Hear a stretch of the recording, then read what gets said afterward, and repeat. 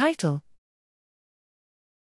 Early life stress exposure impacts the hippocampal synaptic proteome in a mouse model of Alzheimer's disease, age and pathology-dependent effects on mitochondrial proteins.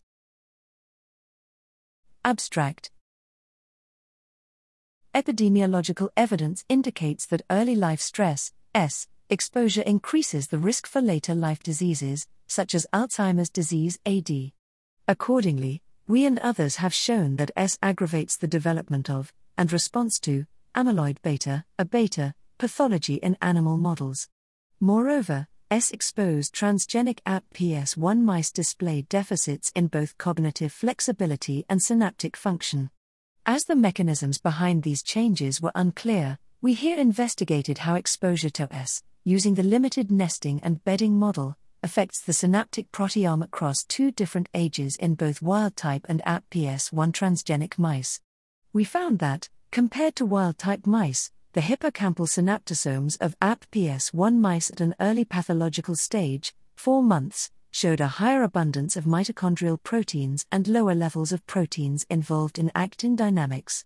Interestingly, exposure in wild-type mice had similar effects on the level of mitochondrial and actin-related synaptosomal proteins at this age, whereas exposure had no additional effect on the synaptosomal proteome of early-stage APS1 mice. Accordingly, ultrastructural analysis of the synapse using electron microscopy in a follow-up cohort showed fewer mitochondria in pre- and post-synaptic compartments of APS1 and exposed mice, respectively. At a later pathological stage, 10 months, the hippocampal synaptic proteome of APS1 mice revealed an upregulation of proteins related to A-beta processing that was accompanied by a downregulation of proteins related to postsynaptic receptor endocytosis. Exposure no longer affected the synaptic proteome of wild-type animals by this age, whereas it affected the expression of astrocytic proteins involved in lipid metabolism in APS1 mice. We confirmed a dysregulation of astrocyte protein expression in a separate cohort of 12-month-old mice by immunostaining for the alpha subunit of the mitochondrial trifunctional protein and fatty acid synthase in astrocytes.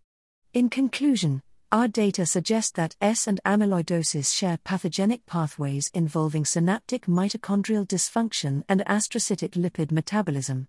These pathways might be underlying contributors to the long-term aggravation of the APS1 phenotype by as well as to the associated risk for AD progression.